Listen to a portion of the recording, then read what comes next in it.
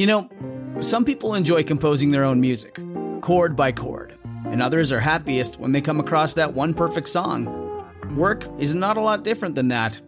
Whether you prefer building your own workflow or using a pre-made template, with Monday.com, you and the team can work in a way that's comfortable for everyone. Tap the banner to go to Monday.com and build your own amazing workflow, or find an awesome template. No judgment. Hi, everybody. This is John Donvan. Intelligence Squared recently traveled to Brussels for a debate in partnership with the German Marshall Fund. I couldn't be there for this one, but I wanted to introduce you to our head of editorial, David Ariosto, who hosted an especially timely debate around this question. Should we isolate Russia? Thank you. Hello, everyone. I'm David Ariosto. I'm the head of editorial of Intelligence Squared. Also your host and moderator for tonight. But before we get started, I just want to thank the German Marshall Fund for having us here to do this all-important debate. You know, it's something because of the timeliness of this topic that we wanted to focus on. Obviously, Ukraine and Russia are topping the headlines, but the place of where we're at is also highly relevant. NATO is just right up the road here. SWIFT banking system, of which several Russian banks were banned, is also headquartered here. And President Volodymyr Zelensky came here after his inauguration to petition for EU membership and for NATO membership. It's also a place that is very much steeped in history in a broader sense. I know from a personal perspective, my grandfather was wounded here back in 1944 during the last major German offensive of the Second World War, the so-called Battle of the Bulge. And I remember him describing just how cold he was. And it got me thinking about the sacrifices that the men and women made during that conflict. And only a couple years after that war, NATO was established with the intention of keeping war from Europe's shores. And yet here we are, about to debate what to do about yet another war on the European continent. And yet another winter is also coming, this time perhaps without the benefit of some of that Russian energy upon which many have relied. So yes, that is the question. Should we, the transatlantic partners, that's defined as we, isolate Russia? You're going to vote twice. I'm just going to go a little bit how this is all going to work. You're going to vote twice on this. And essentially, you're going to be voting on how you feel about this motion now, before you've heard the arguments, and then you're going to be doing it again after you've heard the arguments. Go to iq2us.org. That's IQ, the number 2, us.org. You'll get 3 choices where you can answer yes, no, or undecided on the question, should we isolate Russia? Let's go ahead and now meet the debaters. First up, arguing yes to the question we should isolate Russia is Bulgarian politician Radan Kanev. Next up, his partner, former ambassador to Russia, U.S. Ambassador Michael McFaul.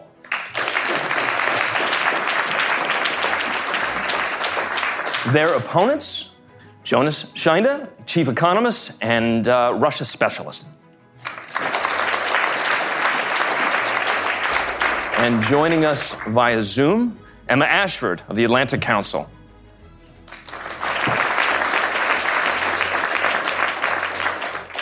So the way this is going to go is each debater will have their time in turn to give an opening statement, 3 minutes in length. And the first up is former ambassador to Russia, Michael McFaul. Michael, the floor is yours. All right. 3 arguments in 3 minutes. One, I believe that for the transatlantic partnership, the United States, the liberal world, the free world, isolation is the better strategy to achieve our national and international interests than all the alternatives. And I want to be clear about this. There's a lot of confusion sometimes, well, certainly when I worked in the government for 5 years about means versus ends. Isolation is a strategy to achieve something, as is engagement. It's important to define what are you seeking to achieve? What are your objectives? And this has changed over time, over decades for my country, but I would argue today for the objectives that are most important for the United States of America vis-a-vis Russia, isolation helps us achieve our objectives better than engagement. So building a free and sovereign Ukraine. Does engagement with Russia or isolation help us achieve that end? Obviously, in my view, isolation is better for achieving that. Energy security. I was in the Obama administration. I worked in the campaign. I wrote a memo in the fall of 2008 why we should seek energy independence from Russia. And because we still believed in engagement, we didn't do that. Today, I think it's crystal clear isolation helps us achieve that objective, and maybe in questions we'll get into others. If you're going to argue for engagement, and I'm just dichotomizing in the interest of time because it's on a spectrum, but if you're going to argue for engagement, there are costs to engaging Mr. Putin today, particularly, I would say, to the values that we've been talking about in this conference for the last 2 days. And particularly, I would say, for Europeans who do not have the same baggage that Americans do when talking about values. Are you going to normalize annexation in the name of getting along with Putin? Are you going to forget about human rights and shake the hands of the guy that slaughtered hundreds, thousands of people in Mariupol? That's a trade you have to take. And then third, it takes two to tango. And Putin is not interested in engagement. He likes isolation, and therefore pursuing engagement will lead to failure. Thanks. Thank you, Michael McFaul. Next up, arguing no to the question, should we isolate Russia? Emma Ashford. Thanks so much for having me, and thank you to the German Marshall Fund and Intelligence Squared. I'm happy to be here to talk about this important question, albeit in COVID isolation upstairs. So my partner Jonas and I are going to argue that we in the West shouldn't isolate Russia. We fully agree and acknowledge that there may be an excellent moral case for doing so, particularly given the barbarity of the Russian invasion of Ukraine. But we believe as well that there are many practical considerations in the economic and political space that make it hard to believe that isolating Russia would be an effective approach for the West. And I'm going to give three core reasons during this opening statement. So the first is that long-term political isolation of Russia and economic isolation is going to bring significant costs here at home for domestic politics in Europe and the United States. We have already seen this as the economic impacts of the Western sanctions are contributing to falling standards of living, adding to inflation, and have produced backlash against incumbents in elections in France, have produced turmoil in governments in Bulgaria and Estonia, and the far right has often been the benefit of these policies. So we believe that Western liberal values here at home may actually be seriously impacted by a strategy of economically containing Russia. A second point. Long-term isolation of Russia is also likely to be negative for domestic politics inside Russia. We've repeatedly seen over the years with sanctions, various studies have shown that long-term sanctions regimes strengthen incumbents, weaken civil society, and allow authoritarian leaders from Kim Jong-un to Fidel Castro to blame outsiders for their own poor mismanagement. And we see in the last few months that this is what is happening inside Russia. Sanctions appear to be strengthening Putin's grip on power, not weakening it. And then a final political argument, we believe that ending the isolation of Russia as it is right now will actually be essential to a viable and lasting peace agreement over Ukraine. If Russia has no stake in a peace agreement, if they are excluded from European security in the longer term, they're more likely to reoffend. And we only have to look at historical examples to see cases where this came true. Consider Germany at the end of World War I, where the Versailles Treaty imposed a punitive peace that helped to fuel the rise of a far-right movement, helped to cause another devastating war. But we also have positive examples of how to maximize containment and engagement together. Consider the Cold War. We saw leaders from Ronald Reagan and Margaret Thatcher to others engage with the Soviet Union on key issues like arms control and international security, even as they contained them in other areas. So we believe that diplomatically isolating Russia, a more extreme policy than the one we pursued during the Cold War, is more likely to provoke backlash in this space. And so just to sort of sum up, it may be morally satisfying to isolate Russia, but policymakers have to consider the potential consequences of their actions. And the consequences of continued isolation of Russia after the war could be severe. Thank you. Thank you, Emma.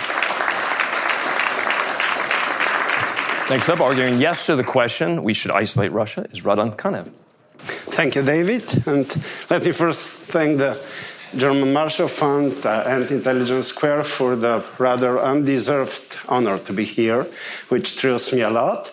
And then I will start with brief history remarks on the issue of integrating or isolating Russia.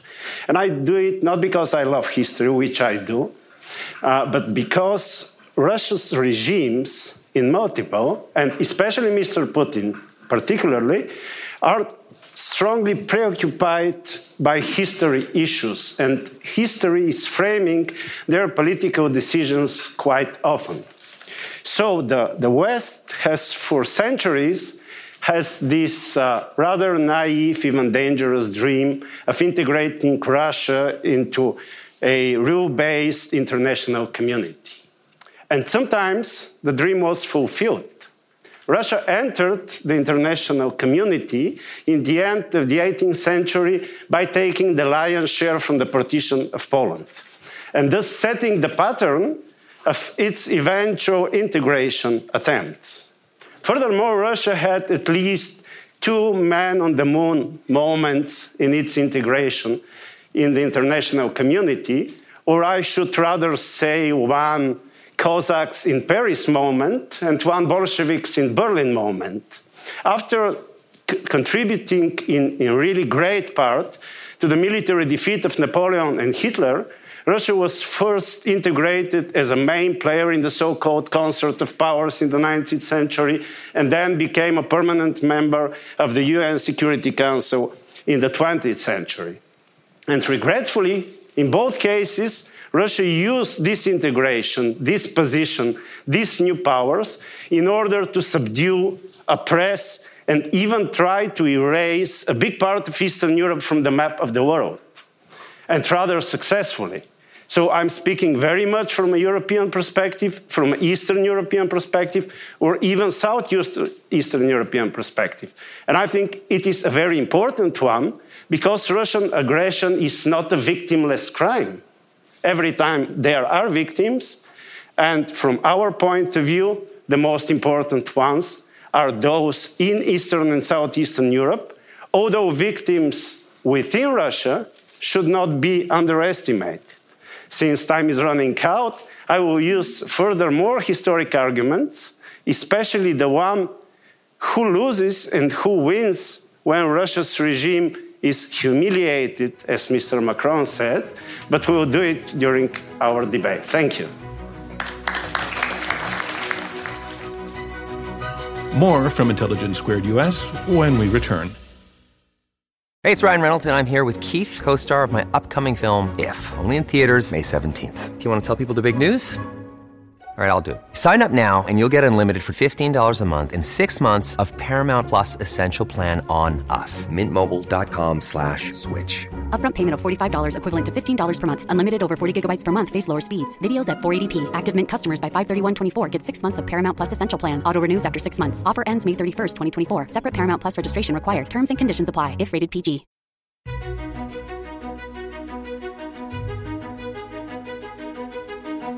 Welcome back to Intelligence Squared US. Let's get back to our debate.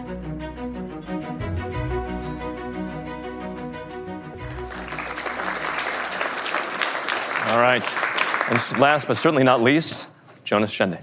Well, I am pleased to be here. Thank you, everyone, for being here. Thank you to the GMF for hosting this conversation, the Intelligence Squared. I think it's a very important topic to discuss. And, of course, arguing reading the room and arguing the unpopular position, I think, is a little bit difficult.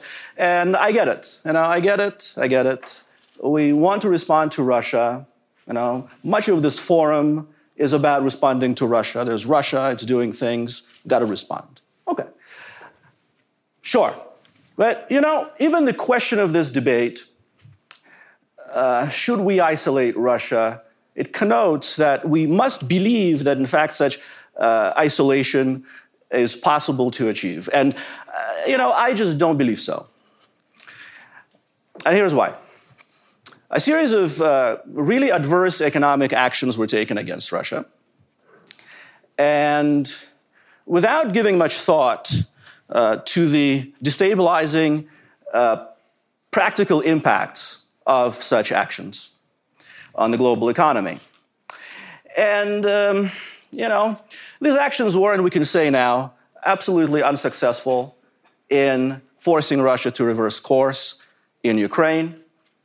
So from this standpoint alone, this policy of isolation has been ineffective. And that is the argument that I'm going to make today. In fact, I would say even more. Russia is winning because of this economic isolation policy. The income from energy doubled for Russia this year.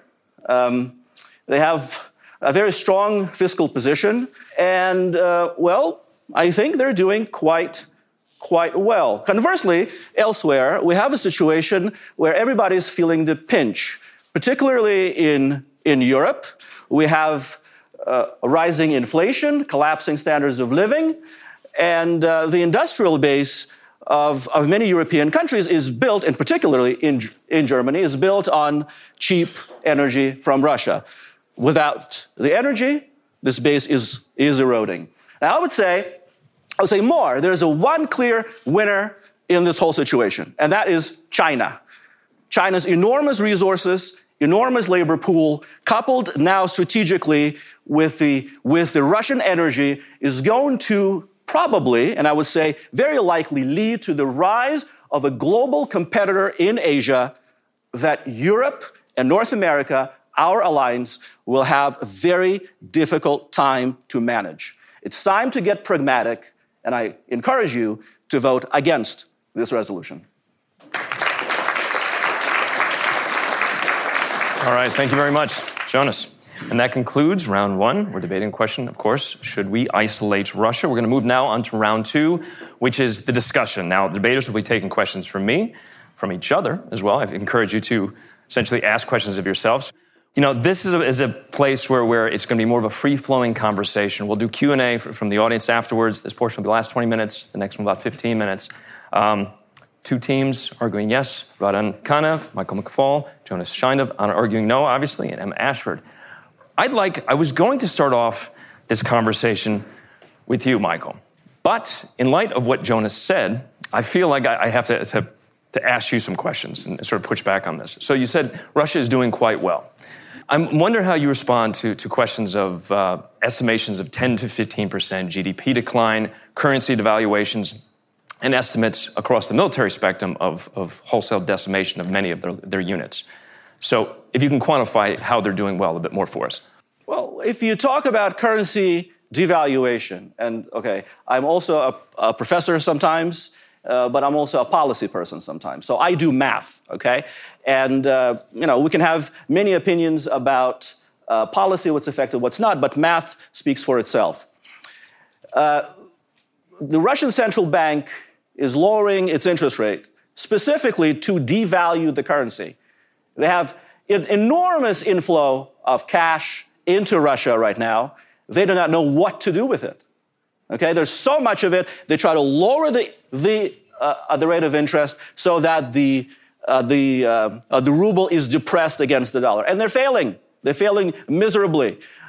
We are dealing now with a strengthening Russian ruble that makes imports cheaper for many Russian consumers and firms, and they're doing fine, while we are dealing with historically high inflation rates. Jonas, is that a short-term or long-term thing?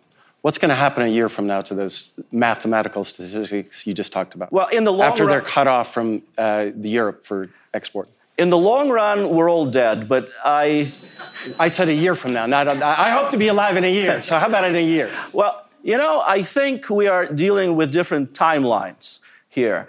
And if we don't reverse course, and my colleague already mentioned this, it might lead, if you don't change the policy, then the policymakers will be changed. And that is a grave danger for our political system, our democracies that sustain our way of life. Michael, do you want to respond to that? You seem to jump in. So a couple of things. The reason I asked that question is I think it's a very legitimate question. Russia has lots of money. The ruble's strong.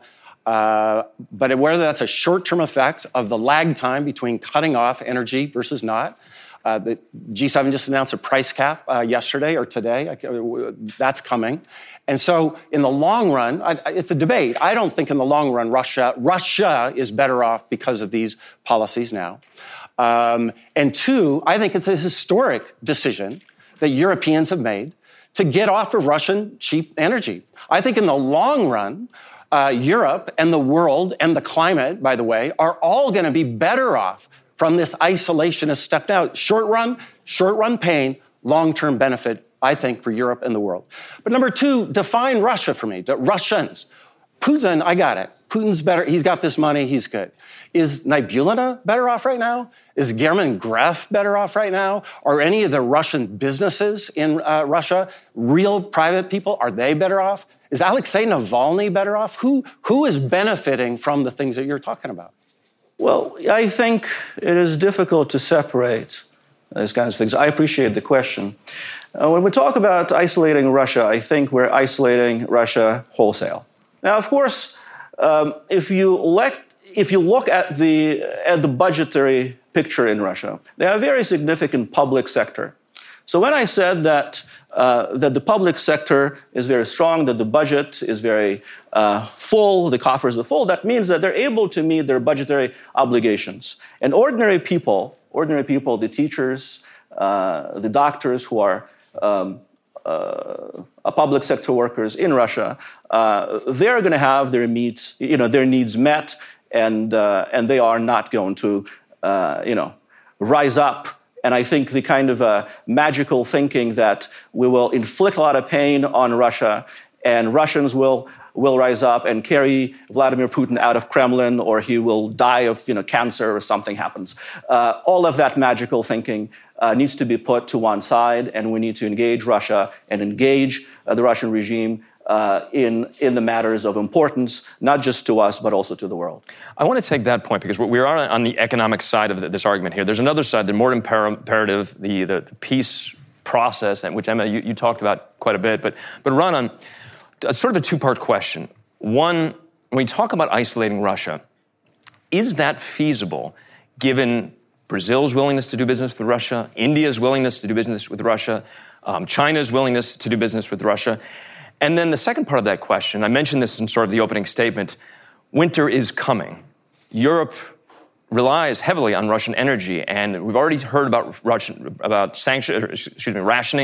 in Germany potentially. Bulgaria, your home country, is a country that has historic ties to Russia. So as you feel the pinch of these sanctions, there's concern about how it might manifest politically as well. So given that two-sided approach, how do you do this when so many other countries are doing business with Russia? And how do you do this when so many of your citizens might be suffering as a result of it? So let's start directly with the question on countries doing business with Russia. Europe is severely dependent on your Russian energy supply. And this is no news. So here we have a huge problem as European policymakers.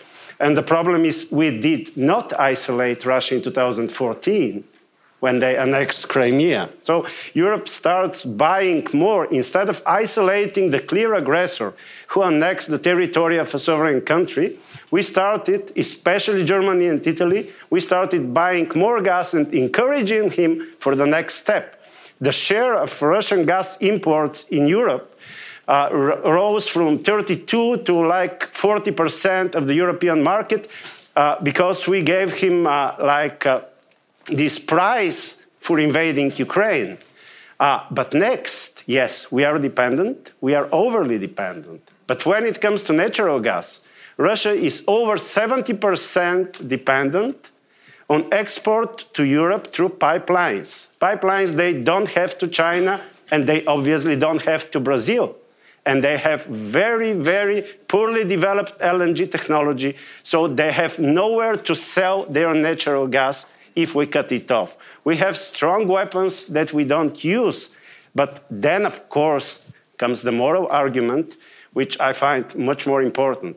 We are in the midst of aggressive war. And if we do nothing, because the proposal indeed is to do nothing, then what comes next? my country, Bulgaria, Romania, or Moldova, like the last one who is not in NATO and who comes after Moldova? We don't have answer to this question. Yes, it's painful. Yes, it hurts to impose sanctions, but we are in a war. We don't want to engage the bully. Then we isolate the bully. I don't see the third. I'm glad you mentioned the moral aspect of this, because this is something I want to take to you, Emma. I mean, in your opening statement, you sort of talked about the moral imperative in terms of the humanitarian aspect of this.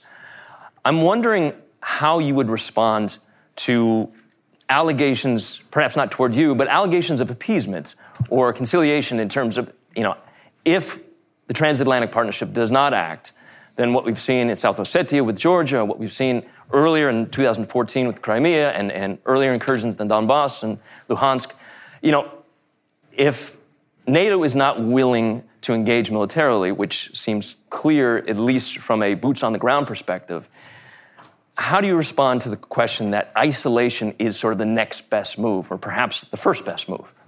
The argument that I started to make in my opening statement, I think, which is that containment and isolation are not the same thing. And I think we should be very clear about that. Deterrence and isolation are not the same thing. There are plenty of things that we in the West can do in order to militarily deter Russia from invading NATO countries, in order to help countries like Moldova or indeed Ukraine after this war to defend themselves and make themselves too difficult for Russia to take action against. But those steps don't necessarily involve isolating Russia, cutting it out from the global system. And just to sort of go to this question of oil and gas, I think you could make a good argument that Europe might be in a better place if it was not dependent on Russian gas or Russian oil. You could make that strategic argument, but I think we should also be clear that what we are doing there, we would not necessarily be hurting Russia over the long term. Oil is fungible. It is easy to ship oil supplies elsewhere in the world. Gas supplies, as Radan noted, will take longer for new pipelines to be built. But my suspicion is that in the longer term, as you put it earlier, that those will shift as well. And what we'll end up doing is having sort of a game of musical chairs where we all pay higher costs. And in 5 or 10 years, Russia is simply shipping the same resources to new customers for the same price. Michael, I wanted to go to you on that specific point, but to sort of... Because I have so many things I want you to go to. But to add on to that question, if the transatlantic partnership, if Europe is end up paying for Russian gas, Russian oil, through a third party like India, and ends up paying a higher cost for that, but ends up still putting money in the coffers of Moscow, or if the European continent ends up buying more energy from partners such as Saudi Arabia, which have their own history of human rights questions, then what are we really talking about here? Well, there's so many pieces of this that I disagree with. So first of all, it's not so easy to switch to oil and gas to other markets. Russia's paying a 30%, they're getting back 30% less from that money. And to me, that's a good thing, not a bad thing. And that I think can continue with more isolation. If we don't provide insurance for those tankers, the price is going to go up. That's a good thing, not a bad thing. And remember, we're talking about we. We're not talking about isolating Russia from the world. You kind of blurred it when you talk about, well, we can't cut off from China and India. I don't care about that. Knock yourself out. Mr. Putin, if you want to be a vassal of China, he always talks about you countries in this room being a vassal state of the United States. That's a phrase he loves, Vladimir Putin. If you want to do that at these reduced prices, that's really bad for you and your economy. I don't care about that. We're talking about us, we, right? That's the first thing. Second thing is we have to run the counterfactual. We've been there and we've done that, right? 2008, we had exactly this debate in my country. I'm presuming we had it in other countries. And we decided, the Bush administration, not me personally, but they decided, it's too costly to sanction Russia. We need them for X, Y, and Z. And we don't want to provoke the Russian bear. I guess I should spin around, right? We don't want to provoke the Russian bear. We better not give them military weapons. That's the debate the Bush administration had in 2008.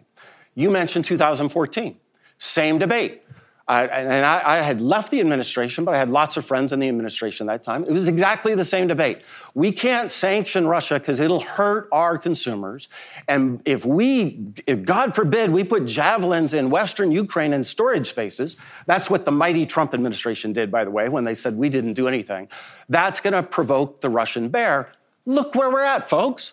It didn't work. So think about, had we sent HIMARS and isolation in 2008, maybe we would have avoided this horrible, barbaric, costly war. Let's leave the norms out. I'm happy to talk about norms later, but just from our pragmatic national security interests, is this war in the interest of the United States? My answer to that is no. Had we isolated Russia, Putin's Russia, earlier, maybe we would have avoided this war. You said in the interest of the United States, Rod, and I just wanted to quickly go to your question with you. Does this risk a broader stratification of the global system, with several Russian banks being banned from the SWIFT system? Does this further along the decoupling that we've seen between East and West, and what are the broader ramification consequences of that, if that's true? I don't think economically and let alone politically isolating Russia is really dividing the world on West Bloc and East Bloc as it was. We are not in a new Cold War by a very simple reason.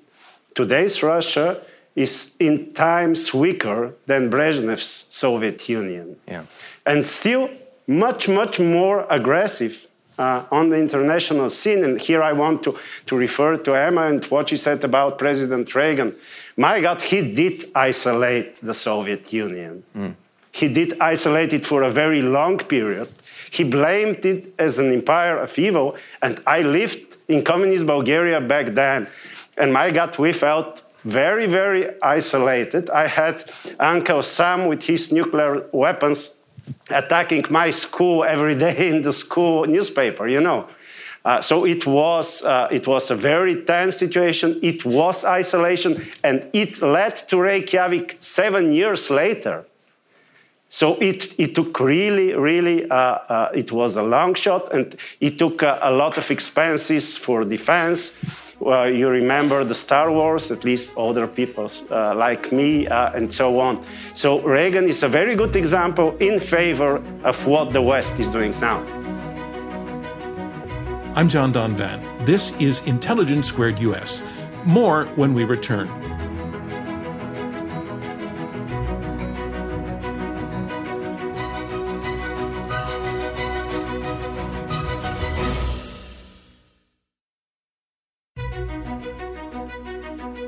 You're listening to Intelligence Squared US. I'm your host, John Donvan.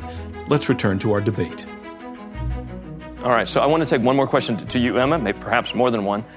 If not isolation, then what? Some mixture of deterrence to prevent future Russian aggression against NATO or against other European countries, combined with some level of post-war engagement. And something we haven't really talked about in the course of this debate is the timescale that we're talking about.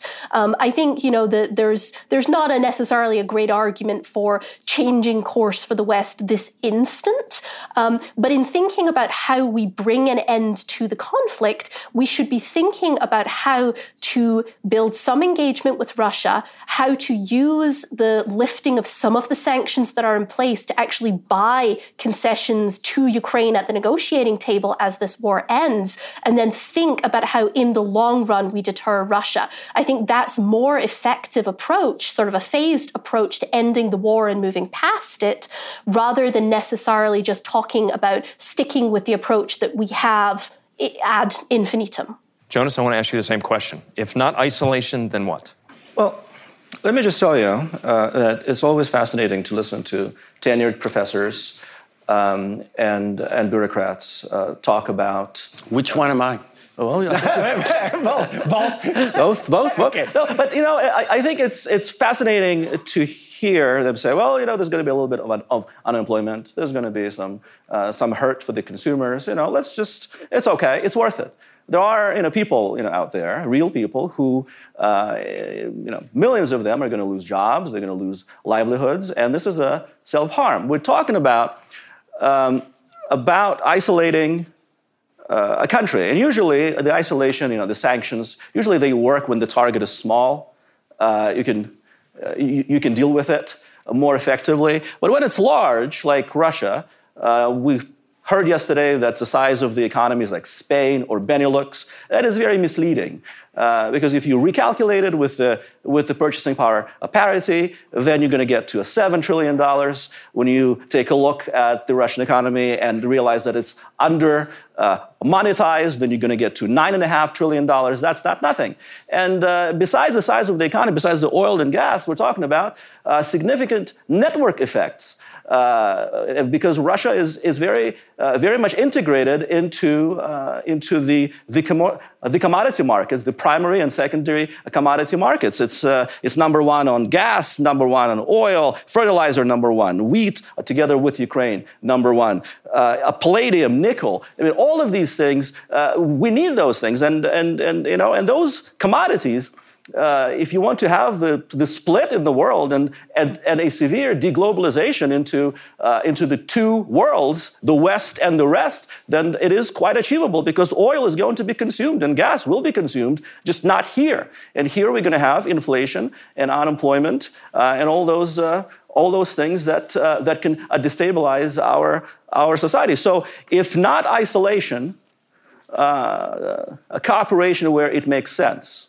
Michael, I want to go to you on this. You can respond to what Jonas said, but I also want to throw something that's sort of the elephant in the room here, is China.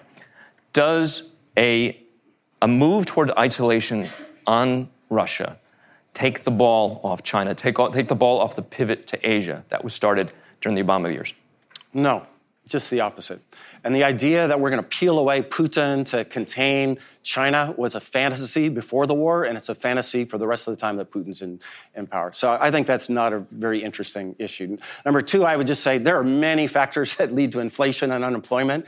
To say that sanctions against Russia is the driver, I think there are a lot of economists that would disagree with that analysis, at least in my country. So remember, there's lots of things to that story. I agree with you, Jonas. Come from the same country. No, but you're not going to argue. You surely would not argue that the causes of American inflation today are the sanctions on Russia. There are many factors, including spending. But I want to get to things I'm more an expert on. But I don't think that's the whole story. And I would just remind you that the American people actually do support isolation of Russia so far. Putin's Russia. So if we believe in the American people, we should support isolation. But I want to get to a much more bigger issue. If the argument is we should be just like Ronald Reagan, as Emma kind of alluded to, then we are in agreement, Emma. I completely agree.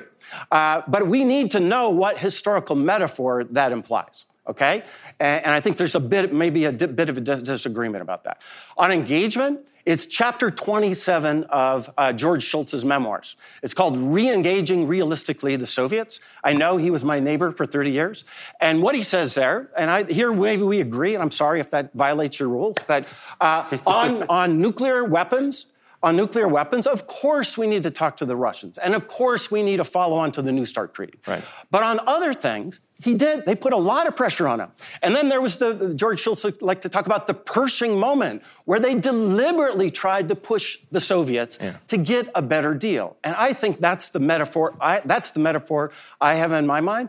And the last thing I want to say, because I took issue with the word Russia, and Emma's right. I know the sanctions literature. I am an academic. I teach it.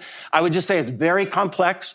For all the times that it's failed, there are the case of South Africa. There is the case of Milosevic. It's complex. And my answer to that is, if you're worried about isolating Russians and the opposition, let's listen to what they want. And you know what Alexei Navalny wants? He wants more sanctions, more isolation of the Putin regime, and that's why I think we should be with Alexei Navalny on that very particular part of that question. And finally, don't forget, Gorbachev came after all this period. If Putin was Gorbachev, this would be easy. Putin is not Gorbachev. I want to congratulate all of you, first of all, for maintaining the civility that during that exchange. It's part of, I think, the tone and temper of what we try to do in these debates is that we can certainly disagree and disagree with a certain degree of fervor and still maintain a certain degree of civility. I'm being told I've got time for just one more question. So I want to pose this to you, Ranan. This is a hypothetical question. If tomorrow Putin decided, you know what, we've taken all the territory that we want, we've carved out a portion of Luhansk and the Donbass, war's over.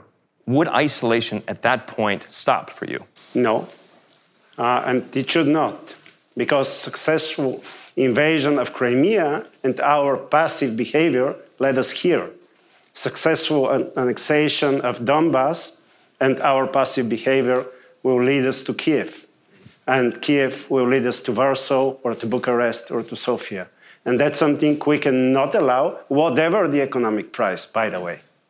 I suppose we have one more opportunity, Em, and I figured since you're coming to us remotely from a hotel room here, you have the last word. Sure, yeah. Let me make 2 points, I guess. So the first is that, Radan, you may be right about Russia's intentions, and you may be wrong. There's no way to know this up front. But even if you're right, it's not clear to me that economic isolation is the best way to deter Russia from future military action. After all, sanctions after Crimea did not deter Russia from building up its military. It's very hard to deter any determined oil and gas exporter from doing so. And just to add one point to what Jonas said earlier about the costs, we are talking primarily in this debate about whether the West should isolate Russia, and we've brought China into it. We haven't really talked about everybody else. And there are countries in sub-Saharan Africa, there are countries in the Middle East that are probably going to face famine over the coming years because of the isolation of Russia. And so we do also need to think about those impacts. Those impacts are not merely ones we're deciding for ourselves. They're ones that we are, through the way secondary sanctions work, imposing on other countries that may be far less able to cope with these impacts than we are. Okay. And that concludes round 2 of this debate. We're going to go to closing arguments now. So first up, closing arguments, 2 minutes in length.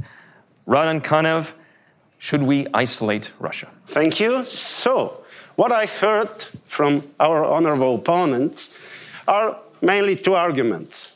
The bully is far too strong, so we'd better accommodate him, and the bully is doing quite fine economically.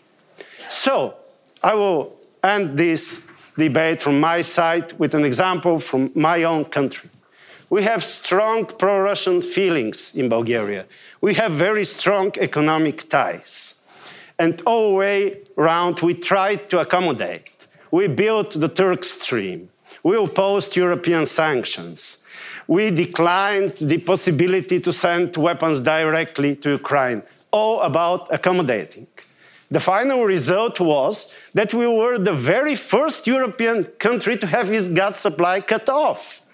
That was the result of accommodating. And then, just final sentence about the economic well-being.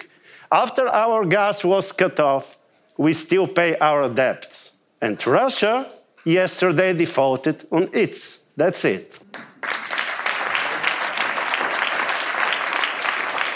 Efficient.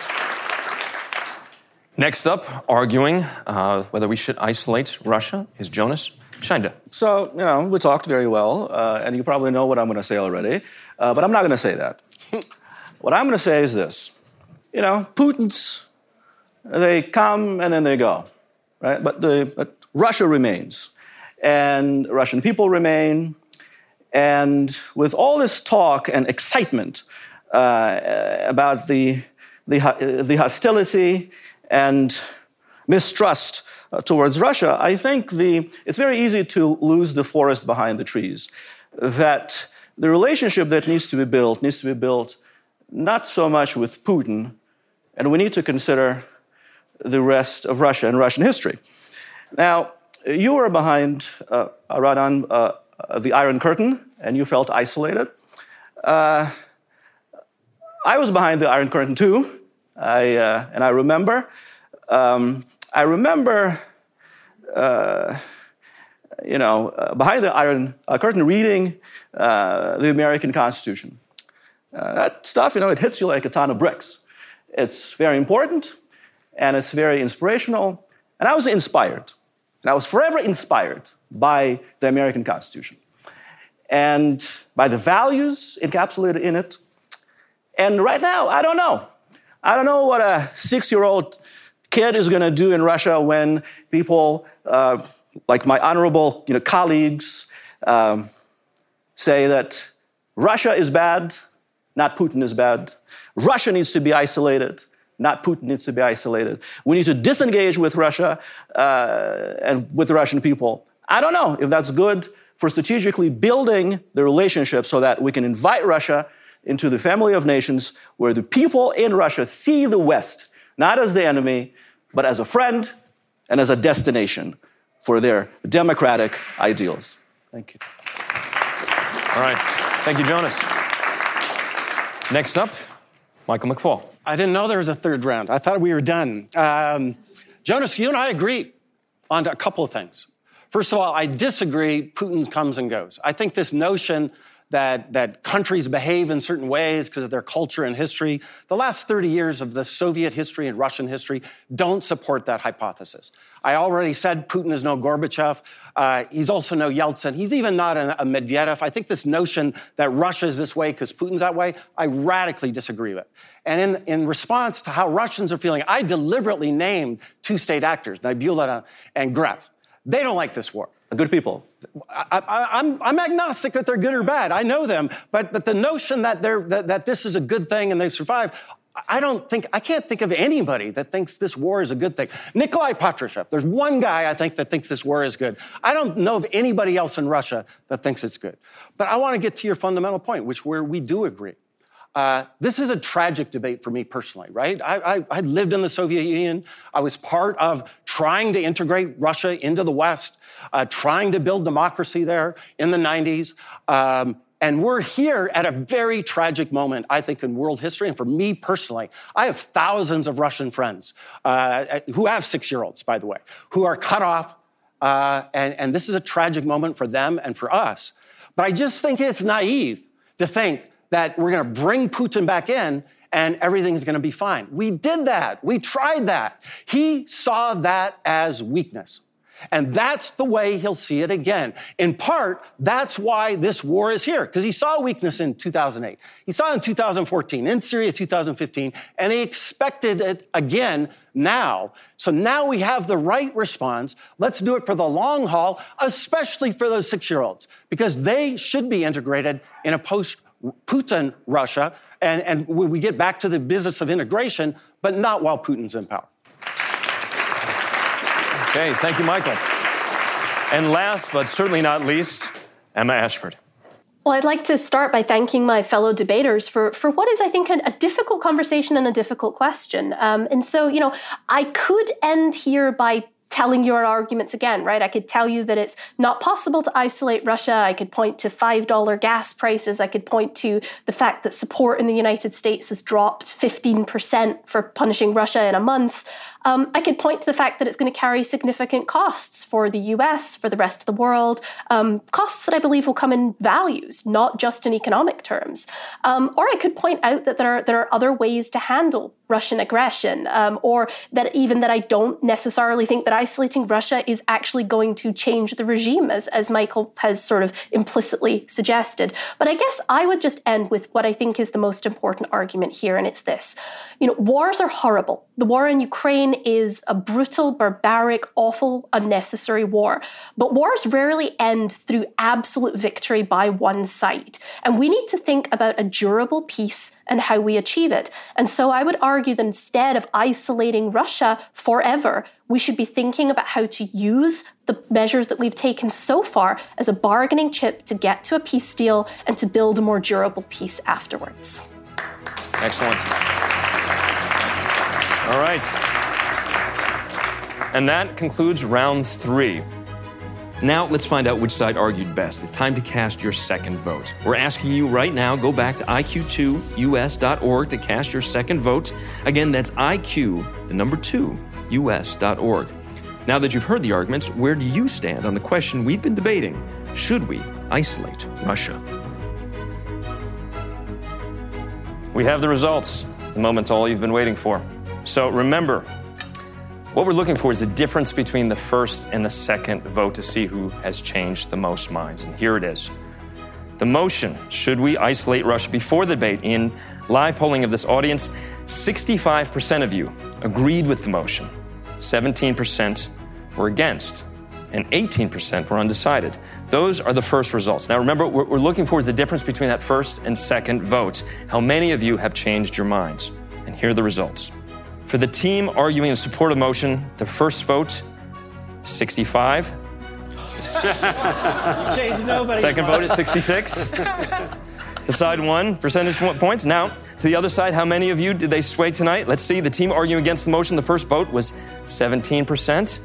The second vote was 31%. That side pulled up 14 percentage points. That's enough. The team who argued no to the motion, should we isolate Russia, changed the most minds. But remember, that's just the vote tonight. We're going to keep this vote open to our broader audience in terms of the broader listening audience on National Public Radio, on podcasts, and online.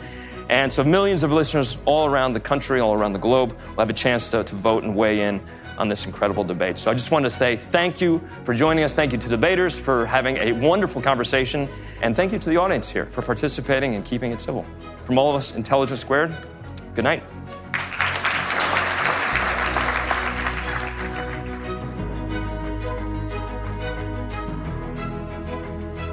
I want to thank you, our audience, for tuning into this episode of Intelligence Squared. I hope you enjoyed it just as much as I did. Intelligence Squared is a nonprofit that is generously funded by listeners like you, members of Intelligence Squared, academic institutions, and other partners, and by the Rosencrantz Foundation. Clea Connor is our CEO. David Ariosto is our head of editorial. Amy Kraft is our chief of staff and head of production. Shea O'Mara and Marlette Sandoval are our producers. Kim Strempel is our production coordinator. Damon Whittemore is our audio producer, and Robert Rosencrantz is our chairman. Our mission here at Intelligence Squared is to restore critical thinking and facts and reason and civility to American public discourse. We would love your support in that effort. Please visit www.intelligencesquaredus.org to join the debate and hear from both sides, at least both sides, of every issue. I'm John Donvan. Thanks so much for listening.